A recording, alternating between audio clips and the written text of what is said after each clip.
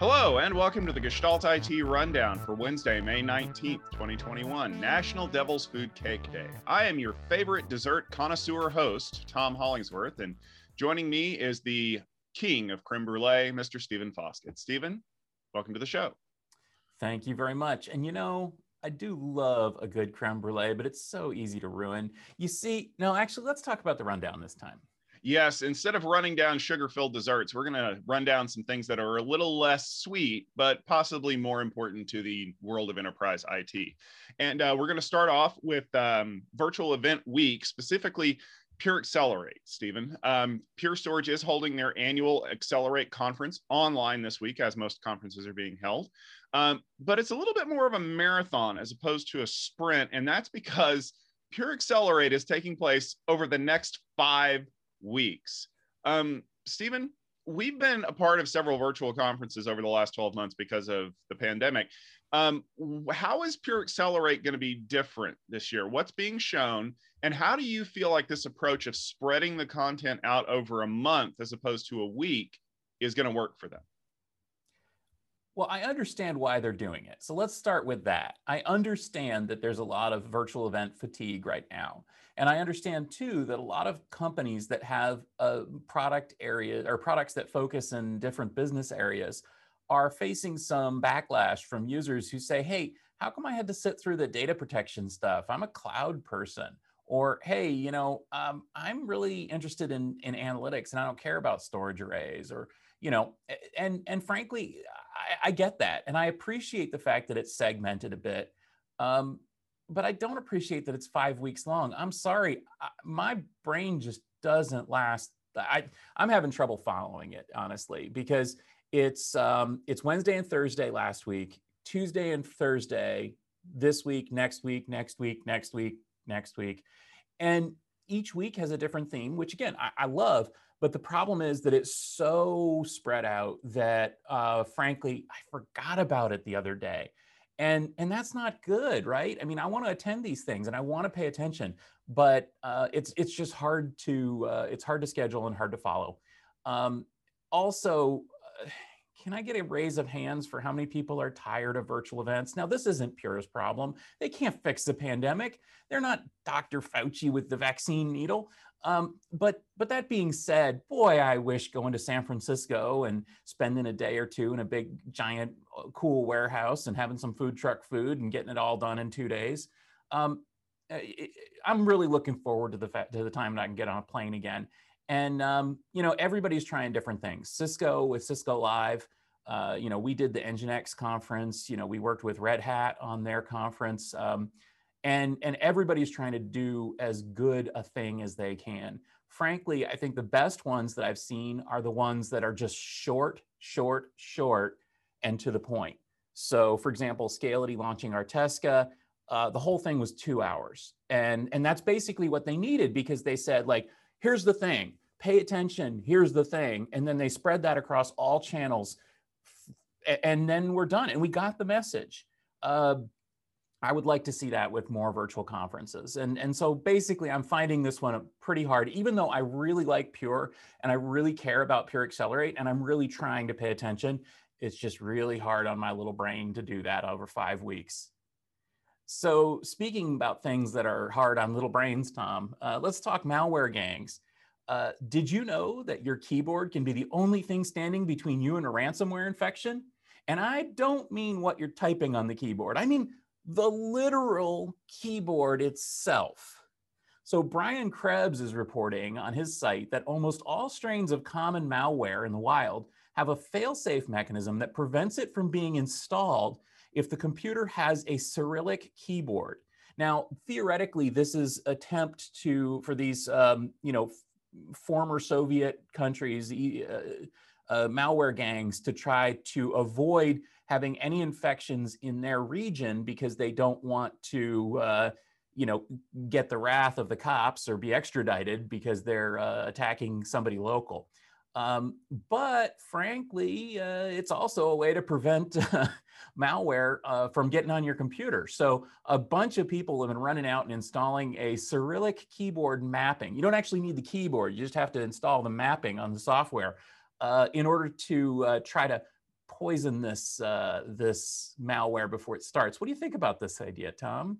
I think it's a great stopgap measure, but please don't count on this to save you, because there's just as much malware out there that doesn't care what keyboard you're typing in or what you have installed.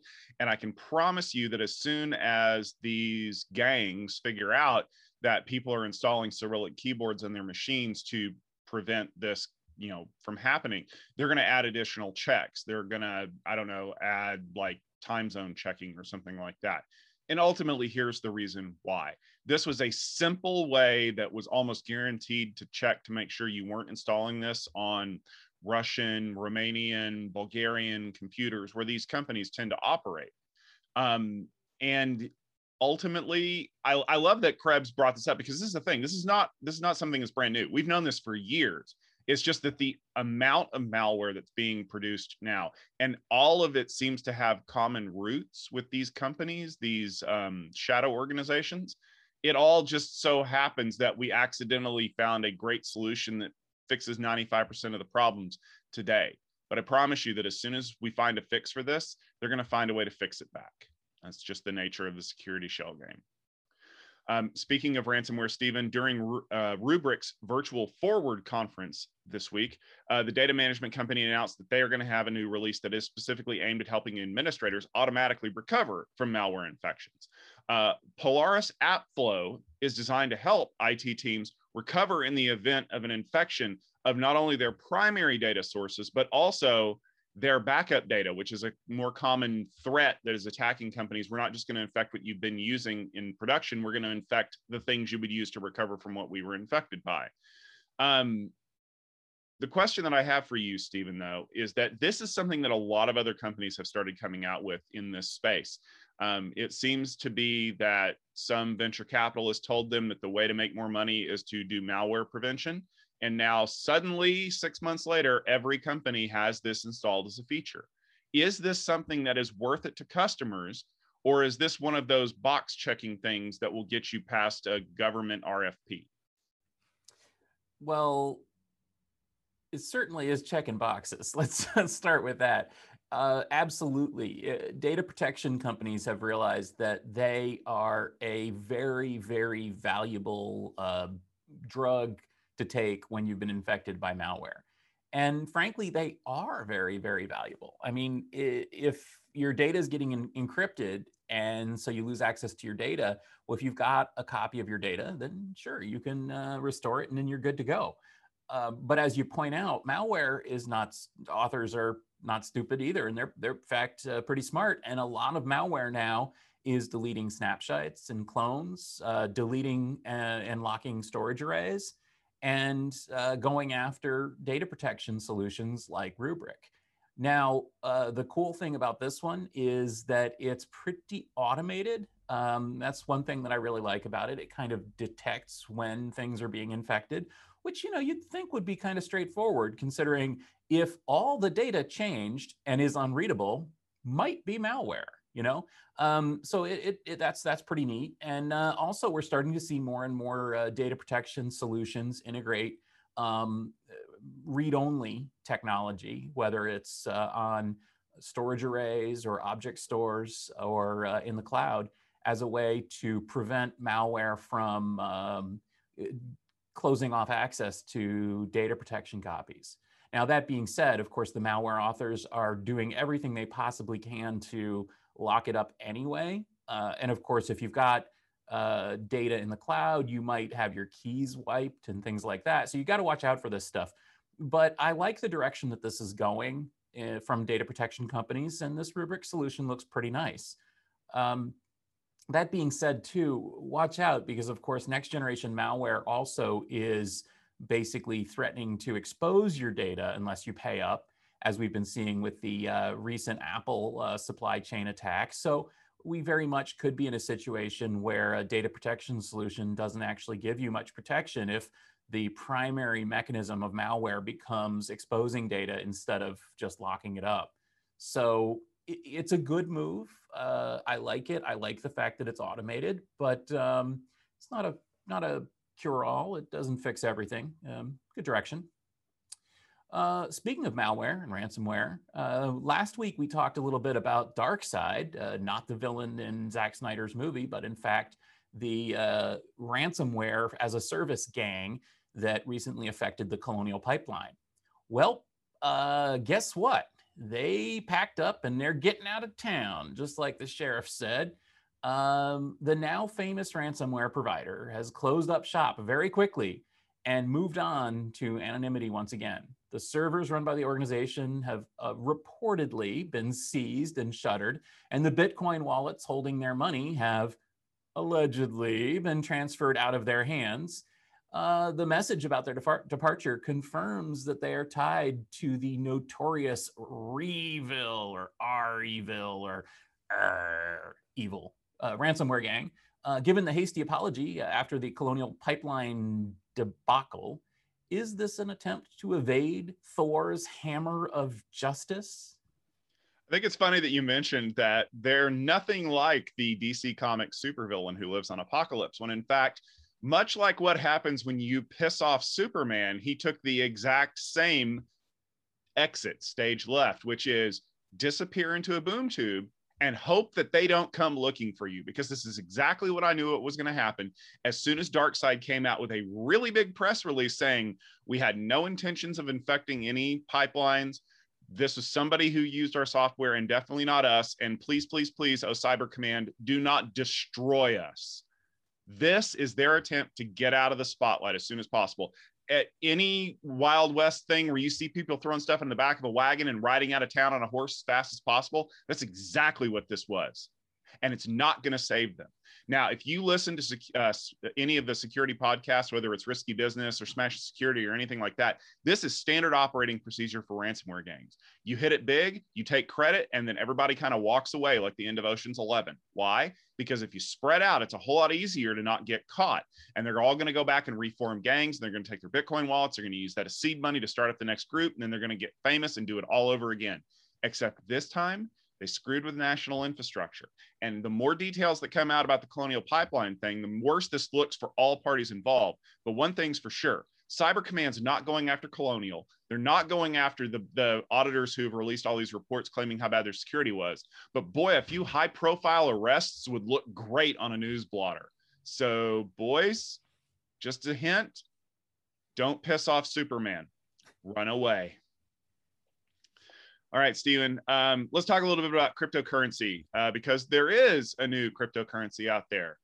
Chia, the crypto coin that grows all over your disks.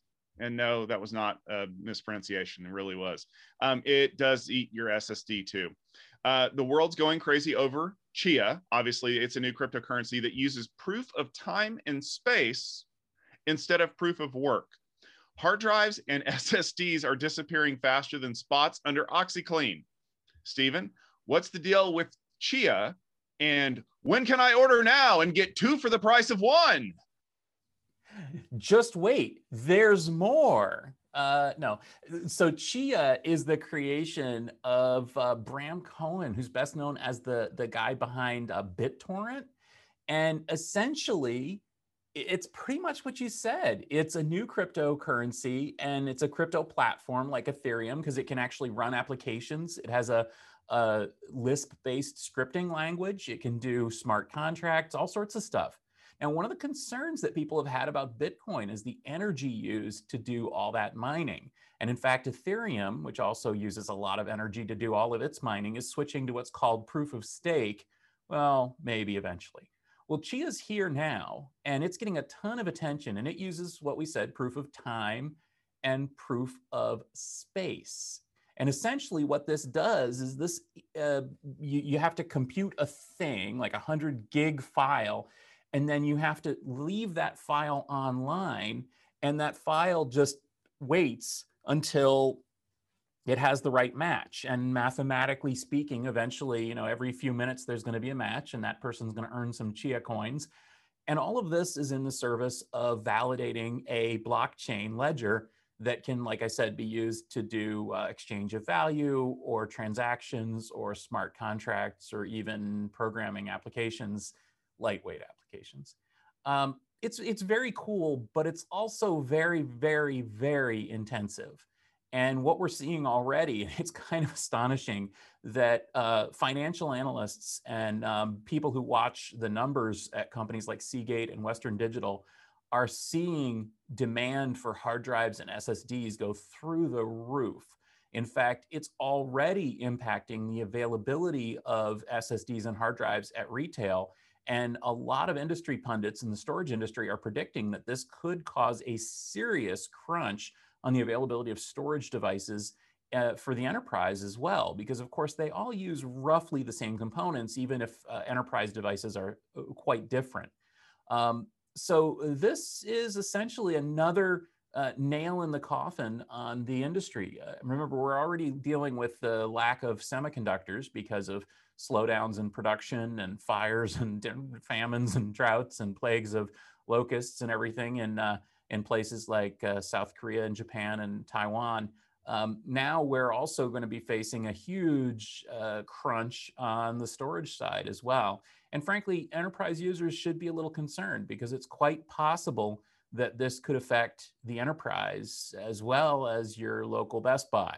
So that's the news. I mean, the flip side is that Chia looks pretty cool, and I like the fact that it's not eating up, New Zealand's amount of energy, but it is eating up quite a lot of electronics, and that does, of course, also have an environmental cost. So people shouldn't think that just because it's not proof of work, that it's green. And it just goes to show you that it takes money to make money, and somebody's getting rich off of this. And I don't care what your cryptocurrency looks like, it ain't going to be you. All right, Stephen, we need to take a closer look at a couple of stories that have come up in the last few days.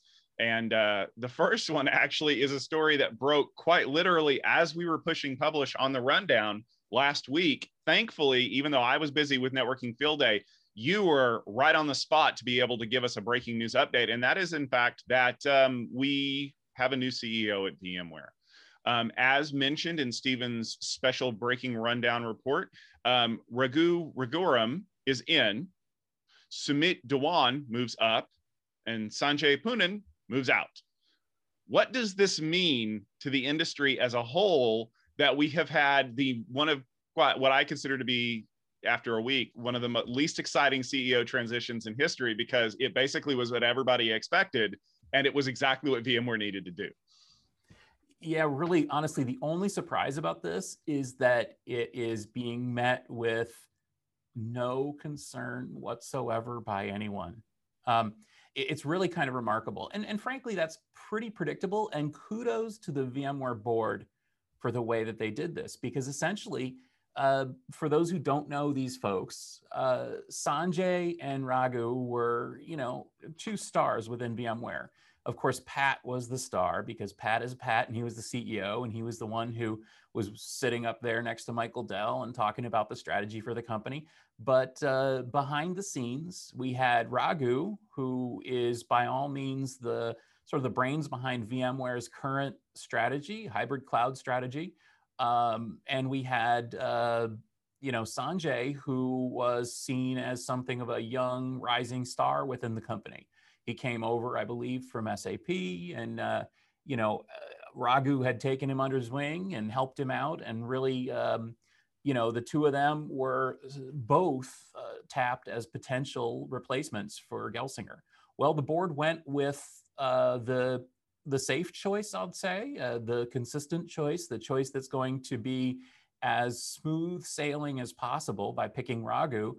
And frankly, Sanjay has shown himself to be a wonderfully gracious and professional human being by tweeting out his congratulations. He invited his old mentor to go out to see a Warriors playoff game on his dime.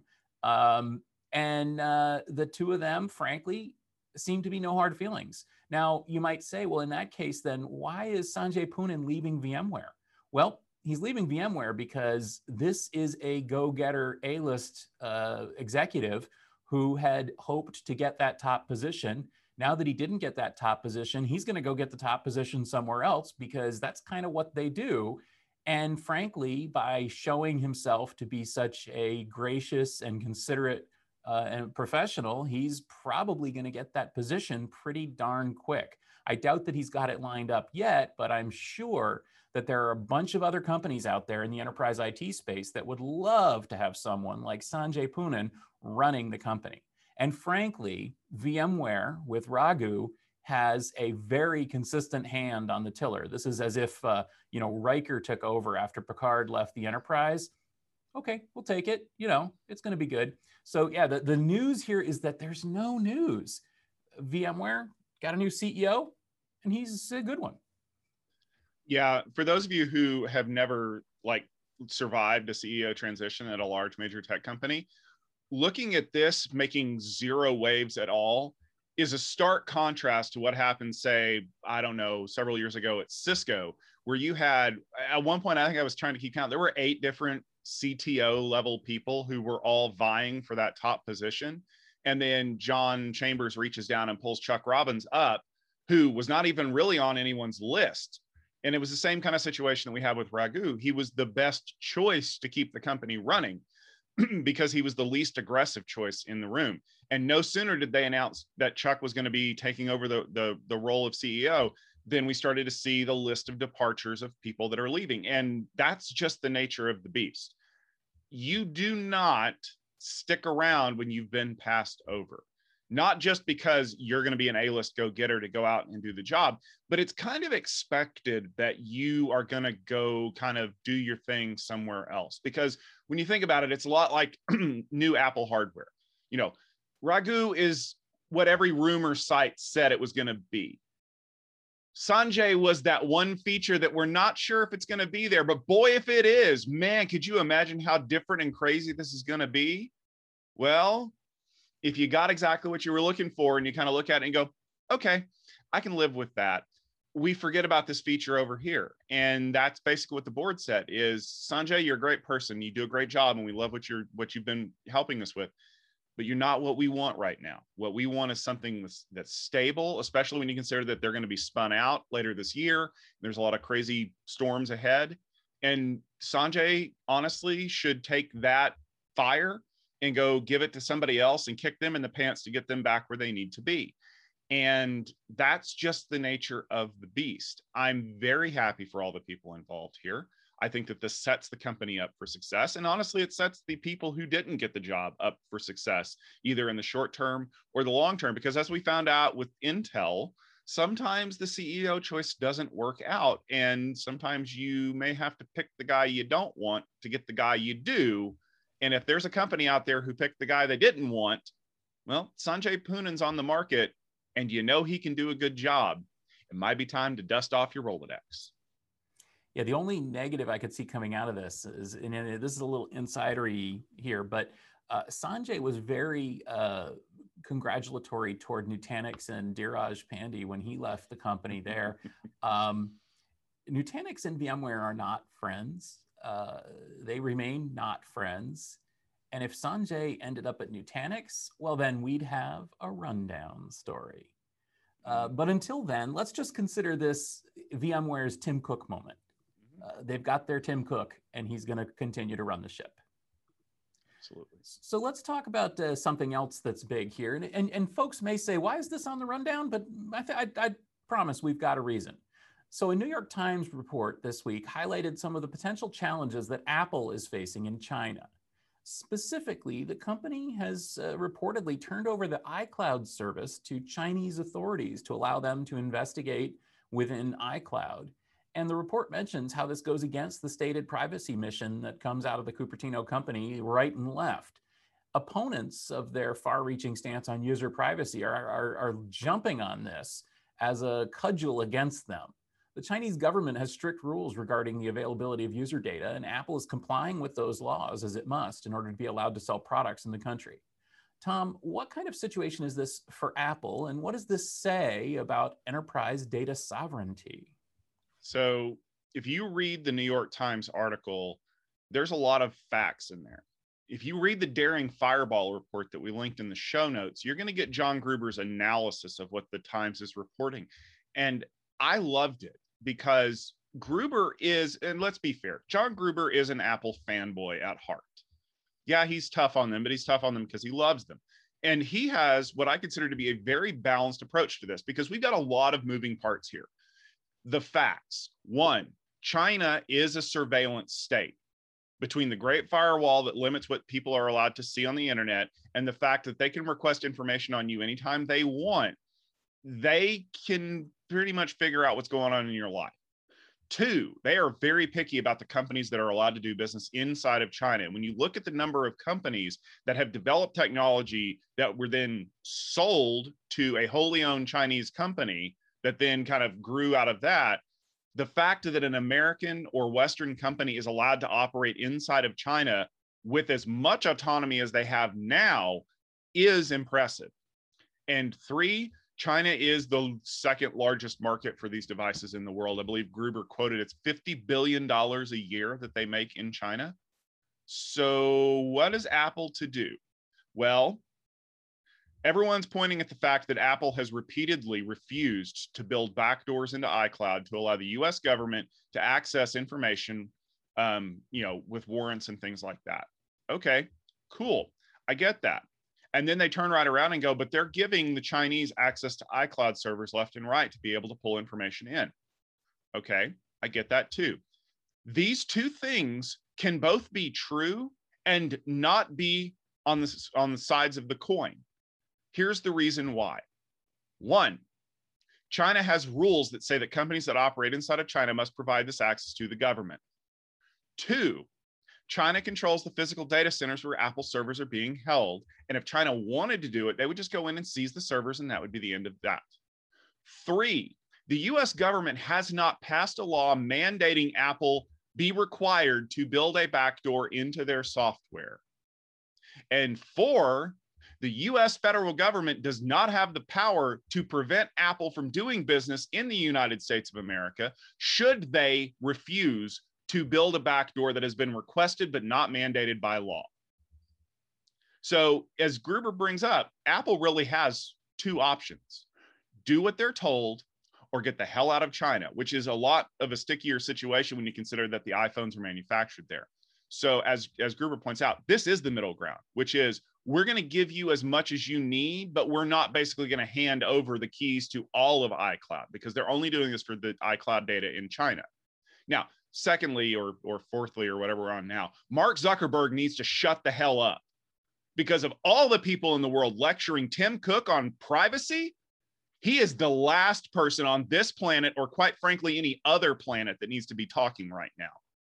Because the difference between Apple fighting tooth and nail to protect my privacy against an invasive government that I live under, and Facebook emailing that data to government officials on a lark because you know what? We just love you guys, is starkly different. Because I promise you, if Facebook was operating in China because they're not allowed to, they wouldn't be collaborating the least amount possible. They would probably be required to turn that over to the Chinese government as a wholly owned subsidiary, and the Chinese government would just be looking through all of that data on a whim because they felt like it, and Facebook makes that easy anyway. But Stephen, there's a lot of data sovereignty issues here, and I think that was something that you had picked up on in the story. You okay, Tom? Yeah, okay. You feeling all right? I'm better now. I know any mention of the Zuckerbot makes you crazy. Here, I'll give you something that's more calming to think about. Larry Ellison. No, that's not more calming. That's just comical. All right. So yeah, let me. What you've said is absolutely interesting. I think that this is an example. This is a story that shows just how much nuance there is to this tech news. It is very easy to be an Apple lover and say, oh, Apple's still great. You know, they're doing what they have to do, but they're still great. It's also very easy to be an Apple hater and say, see, I told you they're a bunch of hypocrites. But you know what? You're both wrong. This is a nuanced story, and there are nuances here, and there are nuances to every story. And one of the nuances that I want to pick up on is this whole idea of data sovereignty. So a couple of weeks ago, we actually had a Tech Field Day presentation by the CEO of Scality. And his presentation was not about the product or even really about the market. I urge you to Google Scality Field Day Data Sovereignty, and I bet you'll find that presentation. It's really good. And what he's talking about there is the immutable fact that all data is subject to the rules and regulations and laws of wherever it's stored, whether you like it or not. And for that reason, this has become probably one of the biggest football, politics, privacy considerations in the world right now, and it will likely continue to be that. And if you're interested in the nuances of the situation and not in saying, oh, Apple's bad or oh, Apple's great, consider this. If you store your data in the United States, it is subject to United States laws. And that's based on atoms. And, it's literally where the butts are sitting in the seats in terms of your data. And for that reason, there are quite a few companies that would prefer that their data not enter United States jurisdiction. And so there are companies that sell products specifically to store data in countries like Germany or Switzerland. I'm a big Proton Mail and Proton VPN user with that data residing within the boundaries of Switzerland. There is, of course, companies that operate solely in places like Russia or China or Saudi Arabia. And the reason, of course, is because they are complying with their local laws, and that's what their local laws require. And this is something that, instead of this knee-jerk, oh, this is bad, or these are hypocrites, let's start thinking about data sovereignty. Let's start thinking about how do we architect and engineer applications that store data appropriately based on the users. So here's the thing about this story.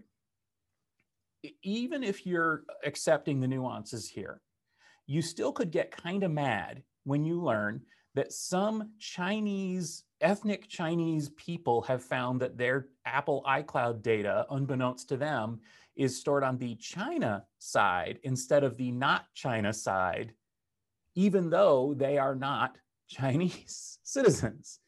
And this is probably an error, but this is the kind of data sovereignty issue that we have to consider. What happens when a Swiss subsidiary of an American bank stores data in the cloud? Do they store it in Switzerland, in America, in the EU, in China? They need to think about that. And they need to think about architecting their application so that it can do the right thing with that data, where the right thing isn't maybe the capital R moral right thing, but in fact, the right thing according to local laws and regulations. And if that company has a customer in China, then the Chinese government definitely does have jurisdiction over determinations of where that data can be stored, no matter what you think of the Chinese government. That's just how governments are. They're here to basically step on our necks, and that's kind of their thing. So maybe move to a country that doesn't have that if you're able. And you've got to think about sort of what the implications are when you're architecting these applications, and then cloud service providers and cloud platforms and storage systems and everybody have to start thinking about how can they comply with these laws. Because the thing is, it's not just China snooping on their citizens. It's also the DMCA and the GDPR and the CCPA and things like that. You've got to start thinking about where the data resides and how you put the data in the right place. And to me, that was the interesting thing about this story. Of course, there's also that other nuance in terms of manufacturing and the fact that Apple manufacturing in China means that they have very little choice in the matter, because otherwise they would have literally no iPhones to sell. That affects a lot of other areas as well. Luckily, the majority of enterprise technology components are actually manufactured outside of China, but the majority of the assembly happens inside of China, and that's a fact. And we need to think about that as well. So if Cisco or Dell or HPE or anybody decided that they wanted to have some sort of feature that the Chinese government didn't approve of, they're going to face the same choice Apple is, even though their semiconductors are manufactured in South Korea and Taiwan, and their hard drives are manufactured in Thailand, and their, et cetera, et cetera. They're going to face these same challenges. And this all kind of comes back to the idea of this global, supply chain. And we all have to try to figure out, we have to navigate between the global supply chain, issues of data sovereignty, and frankly, politics. And I'm not sure what the answer is, but those are the things that came to my mind when I heard about this story. And you're absolutely right. It is a much more nuanced situation than can be contained in a tweet or a newspaper article or, I don't know, a series of Senate subcommittee hearings. But one little footnote that I thought was interesting from a privacy perspective is that even though China has the power to compel this information from Apple, they actually receive far fewer requests to provide that information to the Chinese authorities than they do in the US, because so many other companies are required to provide such detailed information that Apple is really just a bigger component of the whole machine than they are the last bastion of freedom that they are rigorously defending against an invasive government. So that's a little food for thought for those of you out there that are ready to paint this particular scenario in stark contrasting colors. There's a lot of blending going on in the middle. All right, well, that should just about do it for this episode of The Rundown. Thank you very much for tuning in. We have had a busy past few weeks, and there's a lot of content out there that you're definitely going to want to spend some time consuming as we get closer to the Memorial Day holiday here in the US. Stephen, what are some things that people should check out on your side that are definitely of good interest? Well, you've probably heard me mention the Utilizing AI podcast before. It's our weekly podcast published every Tuesday. Please do tune in if you're interested in artificial intelligence and machine learning, and specifically interested in how it impacts enterprise tech and what to look out for with these new applications. Well, we're doing an AI Field Day event next week on Thursday and Friday, May 27th and 28th, and I encourage you to tune in for that as well. We're going to have a bunch of companies that essentially are the foundations for the next generation AI applications. So if you remember when cloud started coming to the enterprise, there was a lot of concern and confusion. What is it? What does it mean? And how would it actually be used? What does it mean when boots hit the ground with cloud? It's the same thing with AI. So join us on on Thursday and Friday next week. We're going to have Scality, who I mentioned earlier, with their Artesca platform, which is designed for edge AI applications. We're going to have Liquid, which is the leader in composable infrastructure. That's at 8 and 10. And then on Friday at 8, we're going to have BrainChip, which is a company making a low-power neural engine processor that could go anywhere. Talk about some, gray areas there. Let's think about having AI literally in every device. At 10:30, we've got MemVerge, which is the big memory darling that's doing for memory what VMware did for servers. And then at 1:30 p.m. Pacific time, we've got Intel coming in with a couple of presentations, and it ain't CPUs. They're talking about software, and that's going to be really interesting. Katana Graph and Analytics Zoo. And if you're thinking, I don't know much about AI or machine learning, well, maybe tune in for this, because that's really what the AI Field Day is all about. It's to help people like us get our heads around this situation. And Tom, I know that you've had a lot going on last week. We mentioned Networking Field Day was happening. I think those videos are up now, right? Yeah, you're absolutely right. We spent the weekend making sure that you had all of the content you could possibly handle. You definitely should be consuming it this week before AI Field Day. But there were a lot of interesting technologies that were kind of highlighted during Networking Field Day. A couple that kind of come to mind, the integration of the Apstra acquisition at Juniper is paying massive dividends already.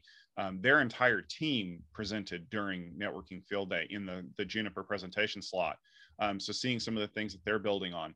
The IP Infusion presentation. If you are curious about how 5G works, maybe not from a radio spectrum perspective, but maybe just behind the scenes about how you could build a network to handle 5G networking, because I'm sure you've seen 5G on all of the networking hardware that's trying to be sold to you. Watch the IP Infusion presentation. I'm actually going to have to go back and take more notes on it because it was that in depth. And then one of the things that was really super exciting, of course, came from our friends at Intel. They talked about silicon photonics. That's a subject that I actually covered last week in Tomversations. And they did a great job of kind of explaining what they're doing behind silicon photonics and how they're building out these new processing capabilities. And quite honestly, this is like massively cool sci-fi type stuff. kind of like being able to get on the internet without any wires, or being able to order a car, pick you up somewhere without having to call a taxi service, that kind of sci-fi stuff that we do every day now. So if you want to check that out, please make sure you look at the videos from Networking Field Day by going to techfieldday.com. And then you can also head over to gestaltit.com and check out our conversations utilizing AI, check some videos, all of that great content. And we're going to be bringing more and more of it to you over the course of the next few weeks. I mean, just check out the calendar, go to itecal.net to see some of the IT events that are going on, including all of the Tech Field Day presentations that we've got coming up. But for now, for myself, Tom Hollingsworth, for Stephen Foskett, and for the rest of the Gestalt IT family, thank you very much for tuning in for the rundown. We will see you next week, Wednesday, 12:30 Eastern Time, with another great episode. And have an amazing day.